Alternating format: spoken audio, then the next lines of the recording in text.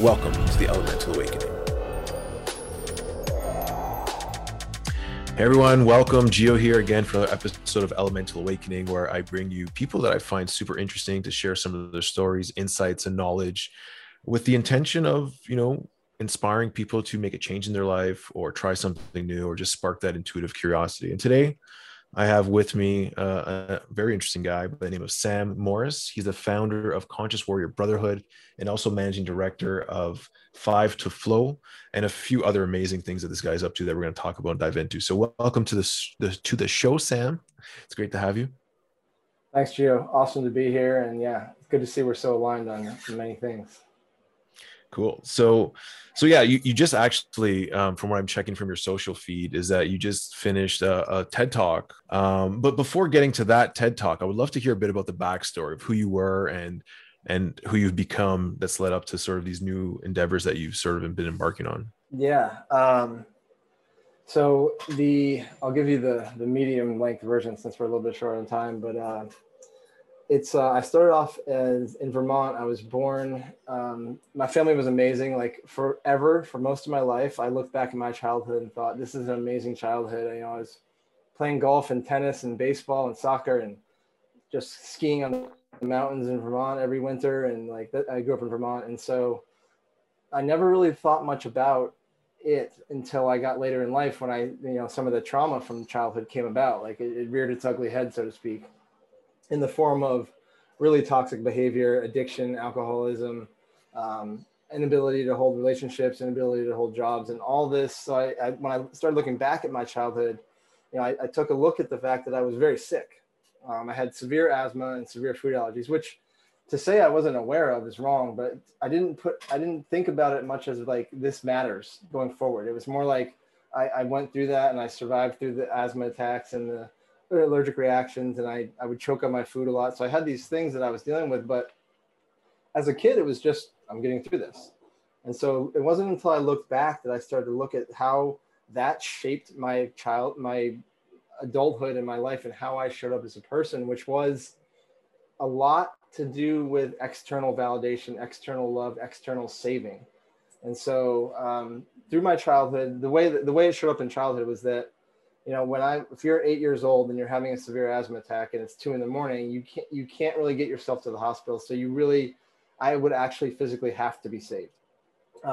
So that happened so often and for so long that it was all I knew. And so for me, like the things like self-love and I couldn't trust my own body. And so I would always have this kind of anticipation of like, am I going to have an asthma attack today? Or am I going to eat a peanut today? Or what's going to happen today that's going to threaten my survival? So, it was a lot of fight or flight, a lot of being on. And, the way there's two ways to look at that. One is that I've developed this a massive vigilance, but vigilance is really a fear-based reaction to it.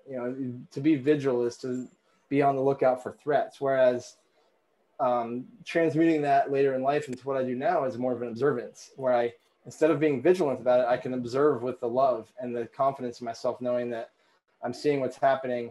And this serves me really well with my clients, is that I can see what's happening, but I don't have to react. I don't have to be in that fight or flight. So through that saving conversation, it became a program for me.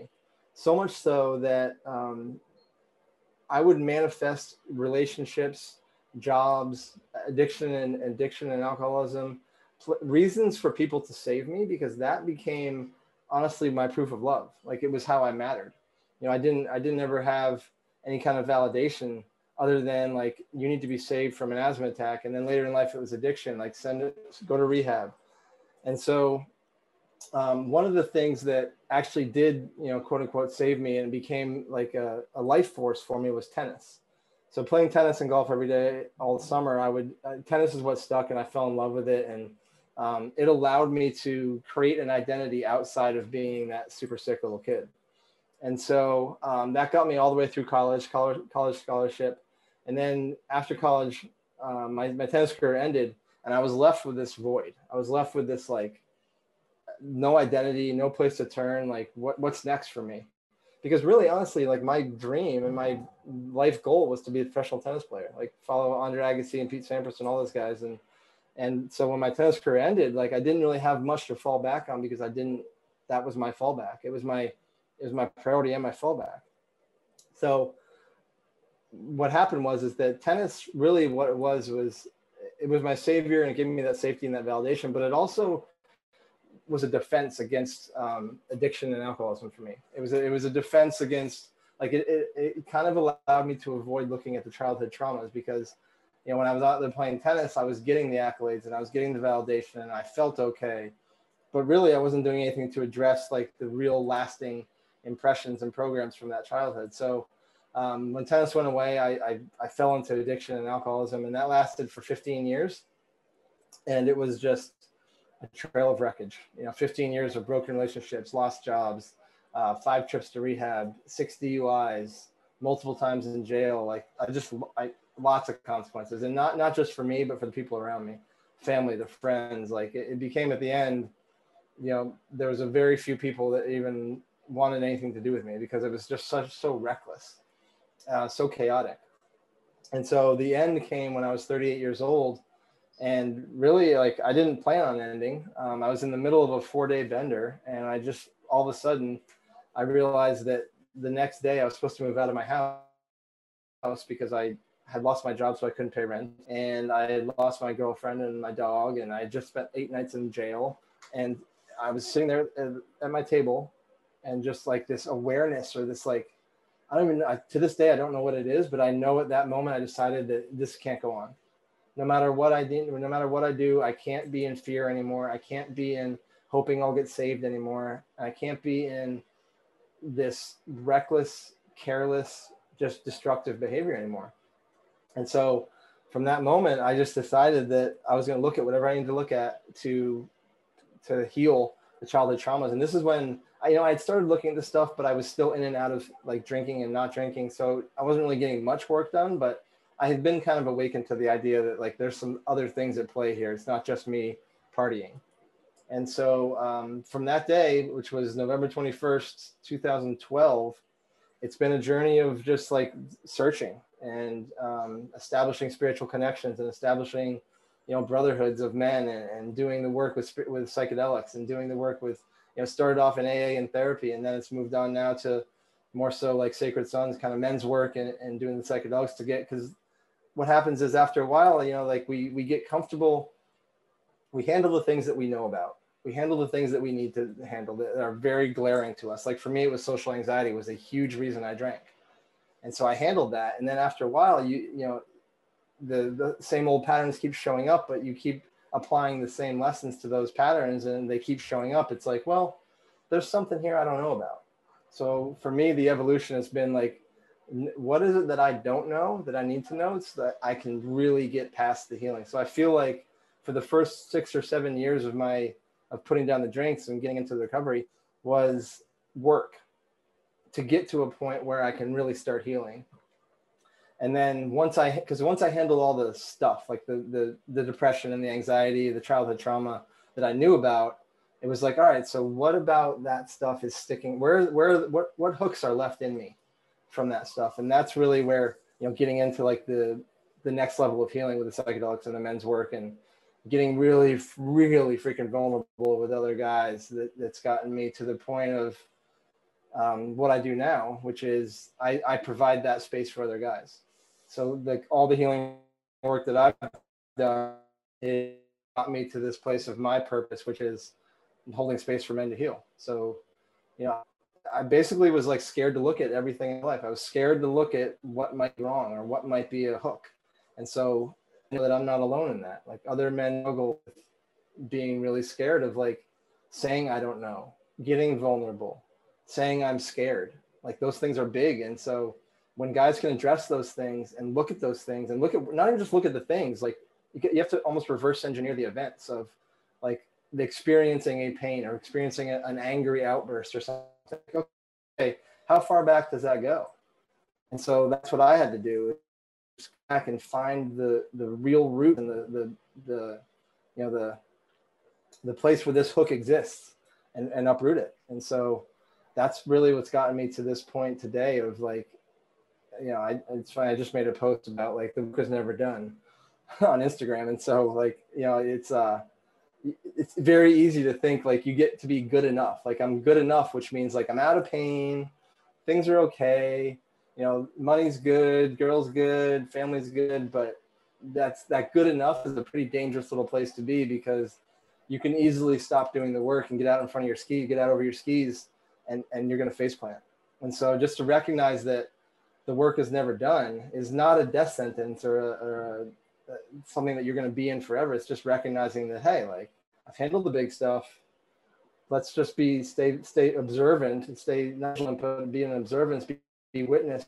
I love that. And I think that like another way you can even look at that is once the healing is done, that's where the fun starts. That's where now I got all these anchors, these hooks, as you were calling them. I've removed them, and I don't have to be on watch, because the fear is falling back into that old you. But for me, true healing is being able to break free completely and go on to what's next, to start exploring what you never had access to before, because you're always in that sort of state of dealing with pain and covering up these feelings. And so now what is that unlocked true potential? Where can that take us? And it doesn't necessarily mean it's always an upward trajectory. So some of the lessons will come as different types of falls. It doesn't have to be the same pattern, but you may get challenged in different areas, as a man, as a business person, as a lover, or all the aspects of the different aspects of our life. You may have learned a lesson about, safety and being independent. Great. Now we got to learn about all these other things that we may have taken for granted or had no awareness of. And that's where I think it gets interesting. And once you've healed from something, whenever you start going down another maybe rocky road, it's like, remember, hey, I've gone through something like this before, and I've persevered. I've been able to pull myself out of it, and I'm gonna welcome this next challenge, because I know at the end of the tunnel there's something there for me. The unknown here is going to be dark and scary and lots to uncover. But if I can stick through it and ask for support when I need it and work through this, I'm going to be even a better man or better person on the next stage. So I guess what I'm trying to say is that I love your story, and I love some of the insights that you got. And I would love for you to just maybe get a little bit more in detail for people who might be going still through that first stage, those little nuances. Because you said, like, I started realizing maybe the problem wasn't me or the drinking, that it was maybe like a side effect or a symptom of something that was underneath that had to be addressed. And like, how do you start figuring out like, what do I need to address? Because I think a lot of people are blindsided. They're looking at the mirror saying, I'm a fuck up, or, I have a drinking problem, or I have a sex problem, or I always ruin relationships. So this negative self-talk, not realizing, hey, maybe there's something that's causing these actions, or just pain that is causing this. So if you can give me some insights into how to start uncovering that, or maybe what worked for you in the early days. And then we can get into more of the more deeper work with the men's group. Because I think some guys, they hear the idea of crying with other men, they're like, oh no, there's no way I could ever, do that. But we'll get to that, because that's where I like to operate in as well. So yeah, so tell me a bit about the early realizations and how people might be able to start, paying some awareness to some of those signs. Yeah, so it's the good news and the bad news on this are pretty much the same. So the bad news is that it's repeated pain is what really tripped me first. Is that you experience a pain from, like, say, a heartbreak, and you're like, okay, let me get heartbroken, let me heal my heart, and you're like, I'm good, and then you repeat, and then the same thing. 3 years later, you're in the same spot. So like, obviously, what you did to heal that initial heartbreak, what you did is you got over the heartbreak, but you didn't heal the cause of the heartbreak. You didn't heal why. I had a really, really good buddy of mine after my last heartbreak a couple of years ago. He asked me, it was, what did he say? He said, I always say, I think I said, I always end up here in like this like it's a 3-year cycle, like a 3-year relationship, heartbreak, 3-year relationship, heartbreak. And he's like, well, you say you always end up here, but like where inside of you allows you to end up here all the time? Like, that's what you need to look at. And that's when I got deep into stories about other people and about saving and about all this stuff. So the bad news is that it usually takes pain at first. The good news is that pain is always your teacher. So once you handle a certain pain, that pain is gone. That pain is that particular pain is no longer an issue for you because you've handled that pain. And so when I say handled it, I mean, going through the cycle of it multiple times is not handling it. Handling it once and for all is the handling it. So finding out where is that place inside of me that always keeps allowing the heartbreak to happen? Or why do I always get fired from jobs? Or why do my friends always, not include, whatever it may be. Eventually what happens is that you recognize once you start reverse engineering those pain events, you can start to see them coming from miles away. So like eventually you get to the point where like, okay, like I notice my patterns cropping up here. Like I notice my self-sabotaging pattern happening in this relationship. Let me address this and stop it before it gets to the point where my heart is completely shattered. But at first you have to experience that pain it's really it's really the best way at first to experience really lasting change is like it's a rite of passage. The pain is a rite of passage. So almost like leaning into the pain and not trying to avoid it and trying to sit with it and see what's actually beyond that feeling of pain. Is like, what's really causing this pain, because I think it's easy to sort of reach for something to drown it out. But really what we need to do is sort of ask the deeper questions as to why do I keep feeling this and feel it. Yeah, absolutely. Yeah. Feel it. And then get past the good enough, get past the just removed from the pain, because just removed from the pain, you're in major jeopardy of always being pulled right back in. But if you can go past like just out of the pain, just good enough, and get into the point of like you just said, finding out why is that there? Mm-hmm. What's the real root of that? Then you can really like almost bulletproof yourself from it. Yeah. And so from there, like, I think a lot of guys, I'm generalizing here, but have this mentality of like, it's not okay to ask for help, and I got to deal with this myself, and I got to be a man, and I got to have a stiff upper lip, and, take it on the chin and just, do my thing. And I think that, the modern day tribe is dissolved, the initiation, to becoming a man and having this brotherhood or even community, even without a brotherhood, I think even just having a community to be a part of, the brotherhood even takes it to the next level. But talk to me a bit about your experience of that and how that came into your life and helped to evolve your healing and transformation, and what role it plays. And again, like I always love highlighting for people that transition of when maybe you weren't sure about it or you first heard about it, and how it sort of shifted your perspective of it for you, if there was a shift. Yeah. I mean, I recognize that resistance to it a lot. For me, it was, I wouldn't say that I felt the resistance that a lot of guys do these days. But I did definitely feel like this is awkward. This is uncomfortable. Like I can't, like, it's that thing about like wanting to be accepted, and wanting to be accepted. The story we make up in our head is we want to be accepted, so we're not going to show weakness. Like if we show weakness, we're going to immediately be, excommunicated from the community.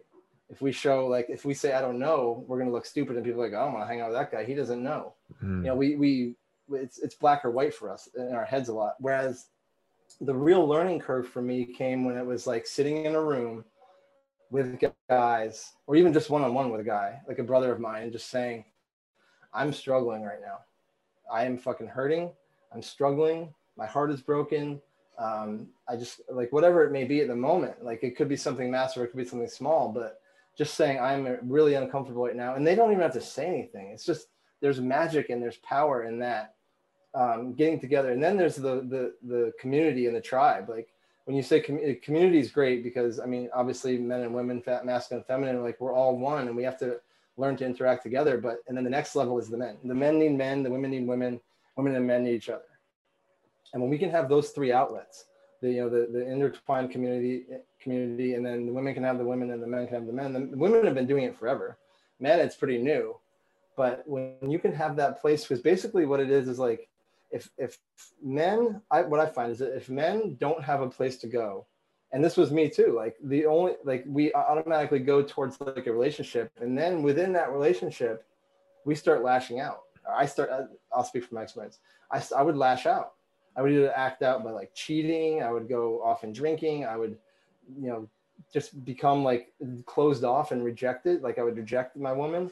And like, it was because I didn't have a place to go talk about all the things with other guys. And you can, like, there's so much to be said for communication within relationships, but you can't just like fire off at the hip with like, I'm angry at this. You know, you have to be really conscious and really compassionate about your communication. And the best way to establish that is to find a safe environment with other men to talk about it. And then that, it's basically like a pressure cooker. You know, like when you can find other brothers and communities and tribes to go do that with, brotherhoods, the steam from that pressure cooker is totally relieved. And then you can go back and whatever situation that you're struggling with, you have perspective, you have clarity, you have strength and power, and you have the support of 5, 10, 15, 50 guys behind you that have accepted you already and told you that you're okay. And then having that, and going back to like, just use a relationship in that example, going in with that as opposed to like the shower argument where you're like, you know, the shower argument where you have the argument in the shower for 15 minutes and then you already got yourself amped up because like, we're gonna fight. And, you know, if you can like dissipate that and come in with just calmness and knowledge and you know, like I say, like my thing is like, be a warrior, don't be at war. When you can come in like in that warrior archetype and not being with your sword drawn, you know, sword still in the sheath, that's the place where things like, that's like real growth and real connection and real love. Amazing. So one thing you talked about was sacred masculinity. So how would you define that in this context that you're speaking about right here? And how does the tribe fit into that and from the individual and the group as well? Wow. It's really what it comes down to is like I just said, like being a warrior, not being at war. It's basically sacred masculinity is looking at the things that are bothering you, scaring you, confronting you, threatening you, and not either looking away or responding in some toxic way. Like when you can stand in that power and not be destructive, when you can, because so toxic masculinity is a term that I almost don't agree with because it implies that the man himself is toxic. Now, the behaviors that the man exhibits are definitely toxic, but the man himself is just wounded. So when we can handle those wounds and step into our divinity and step into our power and the beast, like legit be scared and say you're scared. Like I'm scared and I'm doing this anyways. That's like the epitome of divine masculine to me, is like sacred masculine, is saying that you're experiencing, I'm having this experience right now, but I'm here for it. And I'm here for you. And that, so if a man can do that, the masculine can do that for himself, then, you know, the feminine or his brothers can see him doing that and can go to him and say, I saw you do this. I'm struggling right now. I need your help. And that's when the sacred masculine can stand there and receive and hold space. Right. Now, with the brotherhood, that's like the training ground. You know, that's the practice. That's the football practice, baseball, whatever, hockey. You know, that's like where we go and we make mistakes and we get ugly and we cry and we lash out and we yell and we just let it all out, because then when we have that release, you know, we don't have to bring that bottled up toxicity into the world. Yeah, I love that. And I think it's about, you know, being, you know, sacred masculinity is allowing yourself to be vulnerable and, you know, really just redefining courage is not showing that you're not afraid. It's admitting like, yeah, I'm afraid, but I'm going to do this anyways. You know, I'm going to go through and see it through, you know, and being able to admit that, or, you know, stand up tall and say, okay, look, you know, like I know this is going to be painful, but I'm not going to try to avoid it or pretend that I'm not. I'm just going to like face it, you know, and having the courage to sort of do those kind of things, to be vulnerable. And I think it's something like a topic that is coming up more and more as I see just in our own men's group community, just more and more guys are just feeling lost and scared and don't have an outlet to communicate or be vulnerable. And, you know, they come in usually with similar experience to you, where they're afraid of being rejected and not sure. And as soon as they realize, hey, all these guys are way more like me than they are different from me, and they don't give a shit about what my story is, you know, they're here to support me. As long as I show up, they're here to support me. You know, that's it. I just got to show up. I just got to come here and say, hey guys, I'm here. And I think like this is something that needs to spread to like everyone, you know, like I think there's so many guys that don't know this exists probably right around the corner from them. You know, these are just, maybe their awareness isn't there yet. But anyways, what I'm trying to say is that I love this work so much, and I think it's so needed right now. And I just I guess I don't even know how to sort of promote it. I guess it's just something that happens naturally. Like when you hear the calling, because I can tell someone about a men's group all I want until they're sort of ready to say like, hey, I'm gonna do this, or I'm gonna come check it out. I guess that calling comes from Yeah. within, similar to that, like that day when, just one day you just felt like, hey, it's time to change. Like, I'm not doing this anymore. I've been through this for however many years, and now I'm ready. And I guess that brings me to like the next sort of topic that you sort of mentioned that you like to talk about, or it's important to you, is that the topic of surrender, right? The Mm. topic of surrendering to life. One of my favorite books of all time is Surrender Experiment by Michael Singer. Some of the concepts in that book I've adapted into my everyday life whenever I feel things aren't going the way I want them to, or the world is getting crazy. It's just like, okay, like we don't know how this is going to turn out. I just need to keep showing up as who I am. And we'll see how things unfold, so tell me about what surrender means to you, why it's something that is important in a way, as in your way of life, and I guess anything else you want to sort of bring up in regards to surrender. Oh, surrender, my favorite. I would say it's new to me, but it's not new, but my embodiment of it is definitely new. And this started with a Bufo ceremony back in December. And, I'll start with the way that I spell surrender. So I spell it surrndr, no E's, because until you can put your ego aside, there will be no surrender. Because the ego, although it wants to keep us safe and it does a good job and it's there for a reason and we have to love it and all that stuff, the ego, just to the ego, surrender is like the worst thing ever. Like if we surrender, we die. That's the ego's translation of surrender. And so until you can like get a hold of your ego and transform your ego into being, the teammate that says, okay, by surrendering, we're going to now experience more love, more connection, more success, more abundance, whatever it is that we want to experience. Like the best way to do that is to surrender to what's happening, not how you think it should happen, not how you think it should look. It's like if someone says, I want to be a millionaire in 5 years. They're like, okay, so how this is going to look is that I'm going to go get a job and I'm going to get promoted 3 times. And eventually I'll be making $83,000 a month and I'll be a millionaire in 5 years. But then they pick up a lottery ticket and they say like, oh, but I don't like the number 13 on that lottery ticket, so I'm going to throw it away. And that lottery ticket's $1 million lottery winner. They're like, it didn't look like how they thought it was going to look because they were so attached to the how. They hadn't surrendered how it was going to happen.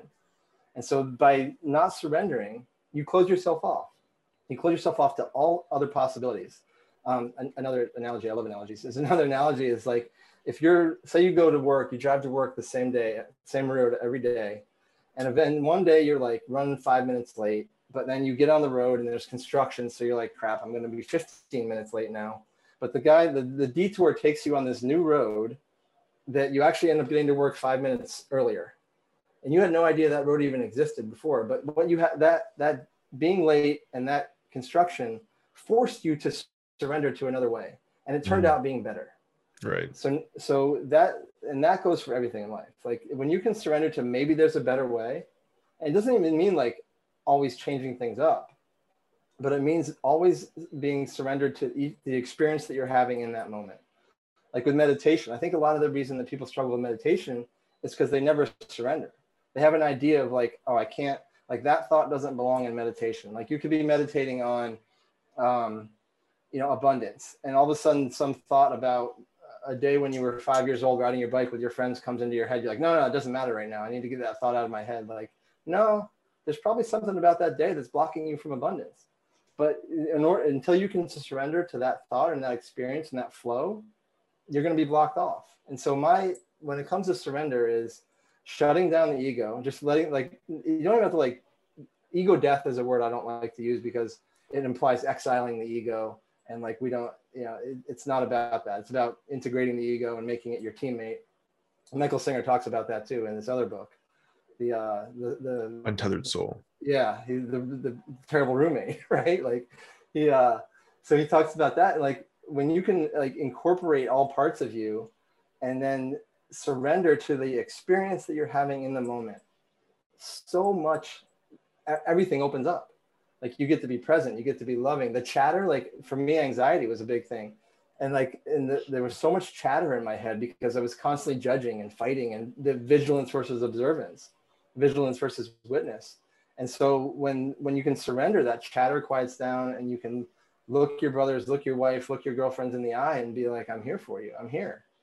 Like, let's have a good time. And let's like, I constantly remind myself, you know, if I feel myself drifting or getting spun out on something, it's like, no, surrender to this experience. Just surrender to it. If you're here, enjoy it. Mm-hmm. Mm-hmm.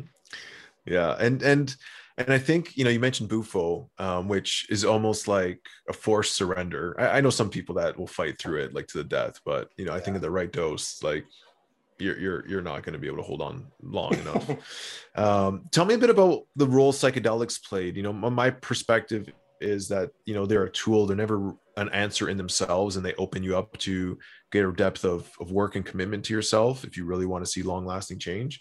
But let me know how psychedelics played into your story. And I know you mentioned that also was something that was important to you. So tell me a bit about that, where they came Yes. into your journey also. Yeah. So back in my day of partying, I was, you know, I ate a lot of mushrooms and LSD and ecstasy and all, like a lot of things with the intention of getting weird. You know, like let's get fucked up. And so for a while, when I first stopped doing drugs and alcohol, it was more, I was like, I probably won't ever do that again. But then about 5 years in, it got on my radar of like, that seems intriguing. Like the medical stuff coming out about it, and the not so medical stuff, like the experiential stuff, the ceremonies and all that stuff.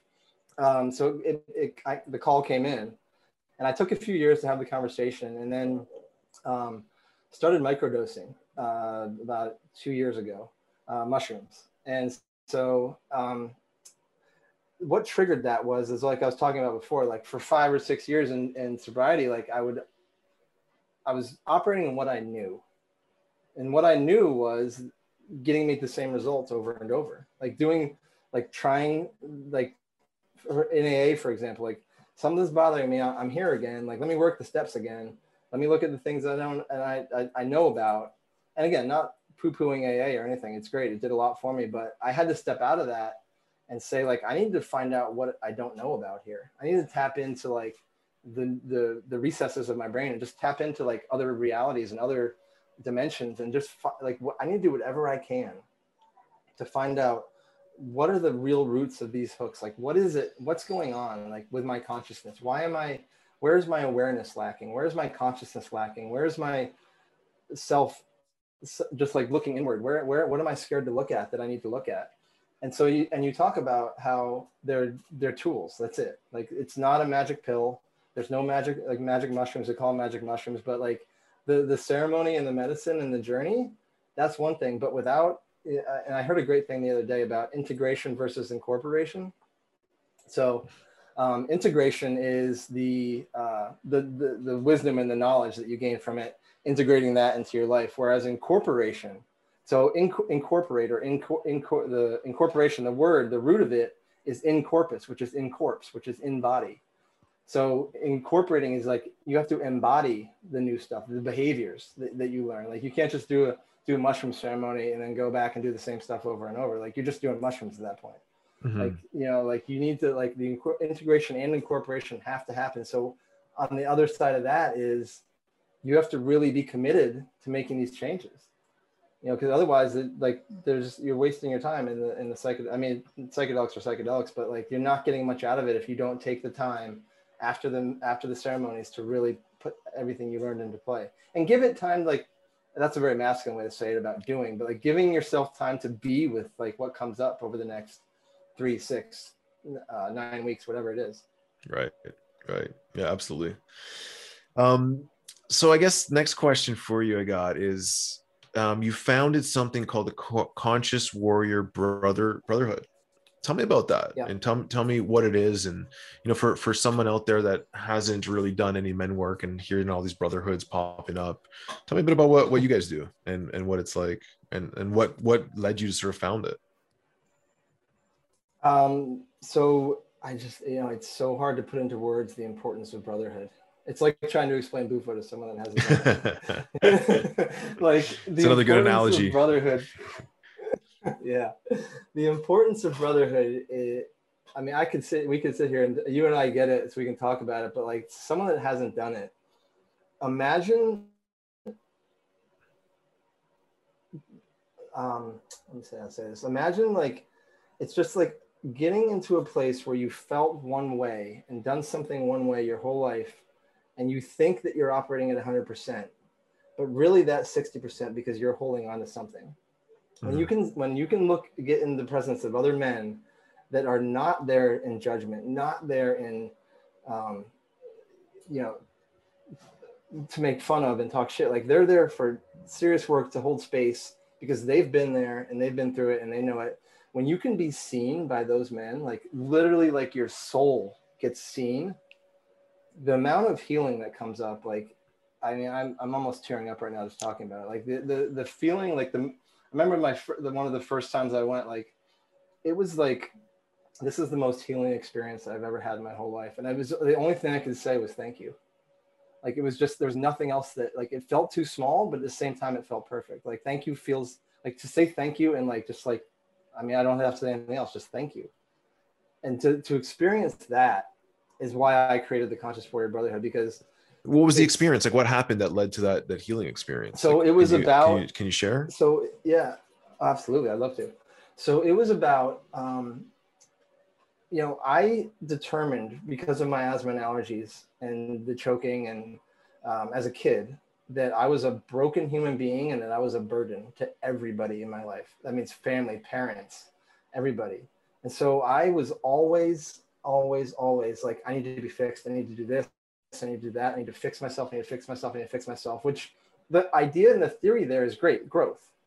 But when you have it in you that you need to fix all the time, what you're really telling yourself is that you're broken. And so I had other men look at me and be like, you're not broken. Like, you are a whole human being. Like, you're not broken. You're not, you know, you went through that addiction or the childhood stuff, but that's not who you are. Like, you're standing here coming on the other side of that.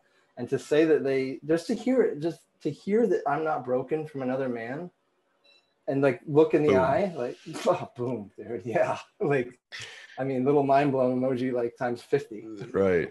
Yeah, it's super interesting. And it seems so simple, but like when the heart opens in that moment, you know, it doesn't even matter what's really going on. It's just like so transformative. Like that little sort of thing just clicks in, or like the circuit gets rewired and just like, boom, you come online. It's like, shit, I'm not broken. And, you know, like, I don't know why, but it just had to be said to me at this time in this way for me to really embody it fully. And, you know, it sort of leads to my next question, which I've been really curious about, whether it's psychedelics or men's work. And is there a natural process where we need to break down in order to sort of be reborn and to evolve as human beings, as souls? You know, like is it part of this journey that we came to earth signing up for, hey, I need to learn as a spiritual being. In order to really learn, I gotta break down and see the other side of what I'm trying to learn about, right? To go into hell knowing that I'm going to pull myself back up and initiate myself in a human life, you know, something along those lines. Because everyone has a different story of what their demons are, what their sort of stories are, and what their break is from, you know, their soul or their higher self. And then comes this realignment, hopefully at some point in their lifetime. Some people maybe not, some people have it really soon. But do you think it could be a natural part of the human experience to have these sort of raptures or shifts and then coming back into I guess alignment?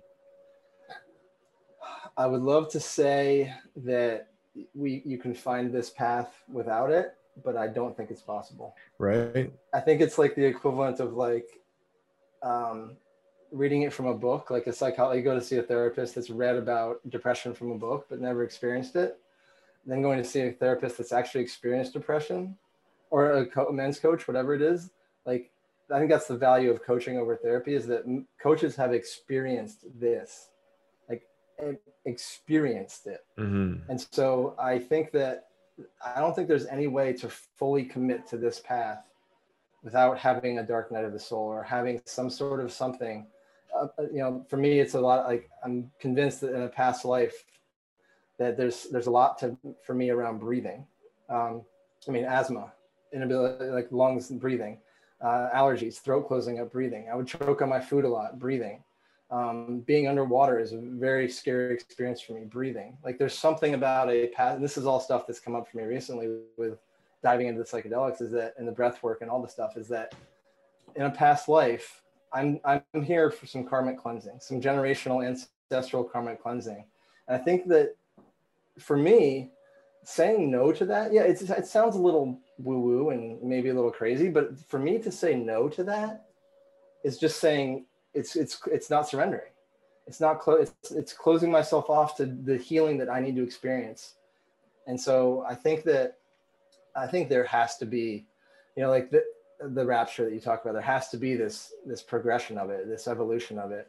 And I don't even remember who said this quote, but like, I've never seen somebody that's on this path that hasn't gotten tired of their own bullshit or gone through their own thing to get Right. there. And it's true. Yeah. Like, it has to happen this way.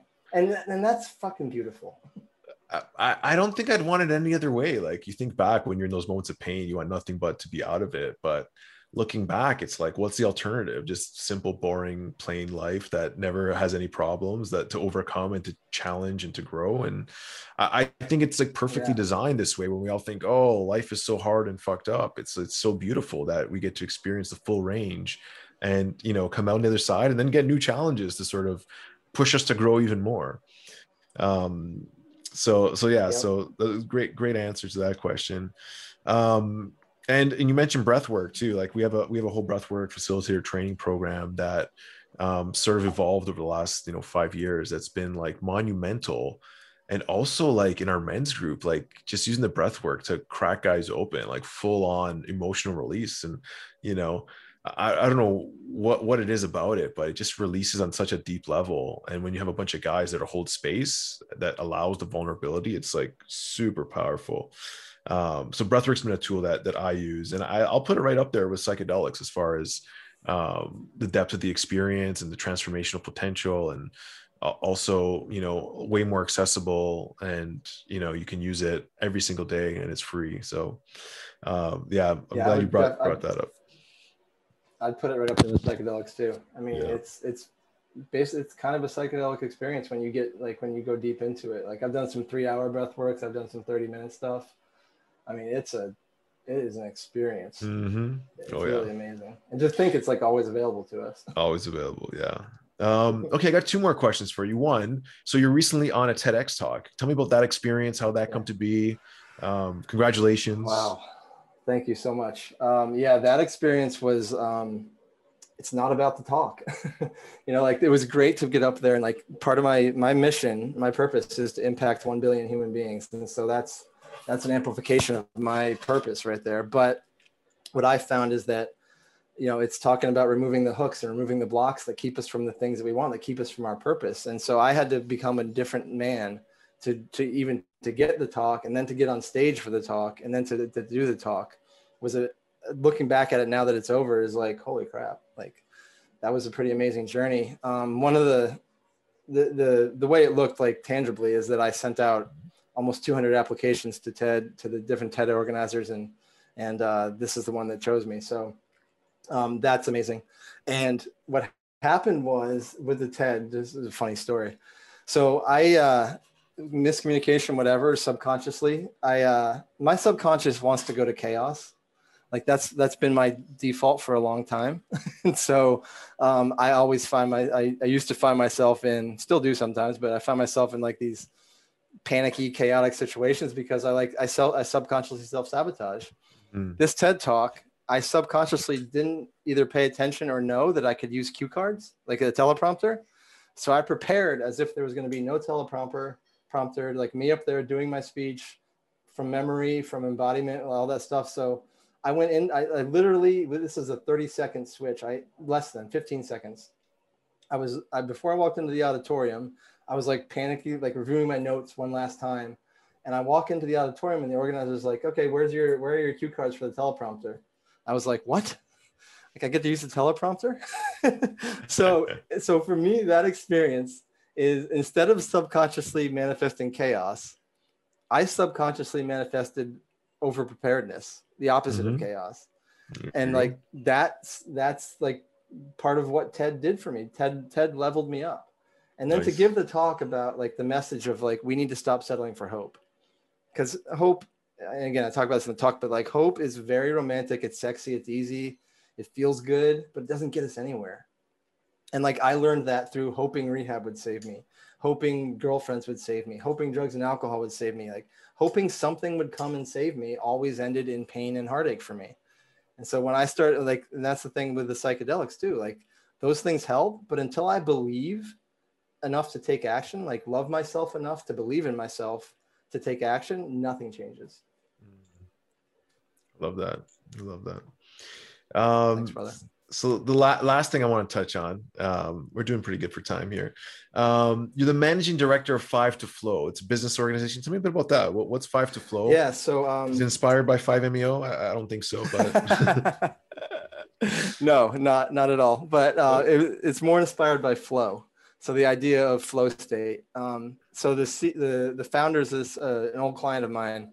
She was a personal training client of mine, and then a life coaching client of mine, and then when quarantine hit, she was in New Zealand working for a consulting firm, and it was a terrible environment. Like there was toxic masculinity all over the place. Like the culture was awful, and so she left there and said, "I want to start my own consulting firm." She had been consulting for almost 15 years, and so she's like, "I have this idea about a holistic organizational wellness consulting as opposed to like business consulting." So we look at people, process, culture, analytics, and technology. And she brought me in to be the managing director and the chief culture officer.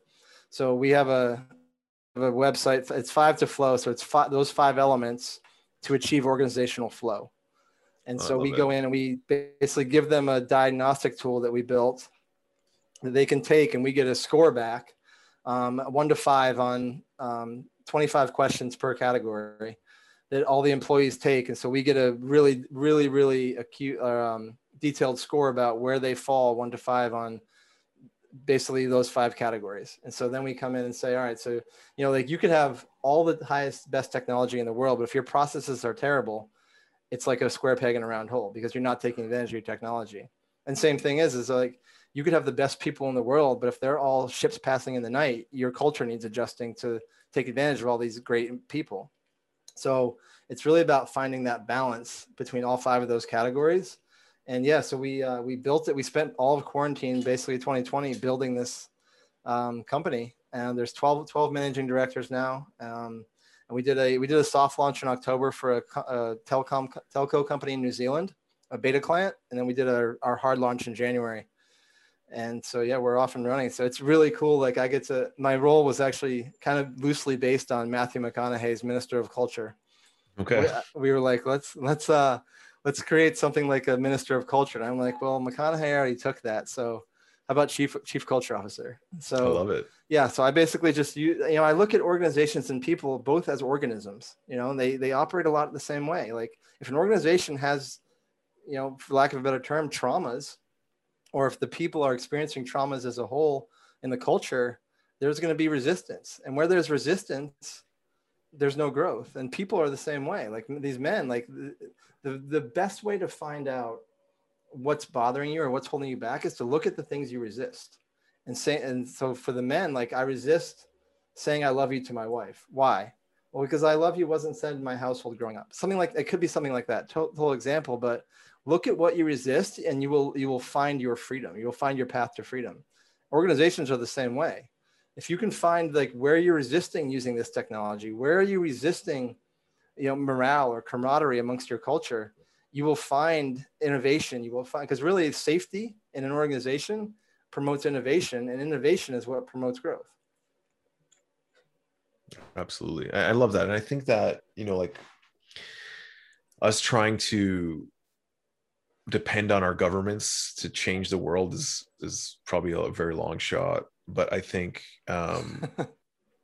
organizations, entrepreneurs, companies have the power to create change at a much faster pace. I think the more we can sort of educate them to be more into flow, more balanced, more conscious, the more we're going to see this rapid change in humanity. So I'm a firm believer in all of that. And I think it's a great idea and company to sort of consult in a more holistic way rather than strictly, about profit and, again, those toxic masculine stereotypical sort of features that a lot of corporations is just like power, control, profit, money, blah, blah, blah. Mm-hmm. So thank you for that. I guess in closing here, is there anything that I didn't ask you that you wish that I would, or that you want to express? Oh man, I think that was great. Actually, we covered a lot of ground there. Yeah, I think we're good, man. It was really, really awesome. I feel really good about this. Awesome. Okay, so Sam, tell me, where can people get a hold of you? Social media, So websites, anywhere that you like to get in connected with. yeah, Instagram is where I'm most active. So it's at Sam Gibbs Morris on Instagram. LinkedIn, I'm a little bit on there. Just my name, Sam Morris. The website is samgibbsmorris.com for my one-on-one, my men's coaching, my men's work. And the 5to Flow website is 5to Flow. So it's FIVETOFLOW, 5toflow.com. Awesome. Well, guys, please check out Sam, and also thank you for watching, tuning in, listening, sharing, commenting. Appreciate you guys. And yeah, we'll see you soon. Keep on being you, keep growing. And thank you for all your support. And thank you, Sam, once again, for everything that you do. Thank Keep you. up the great work. Yeah.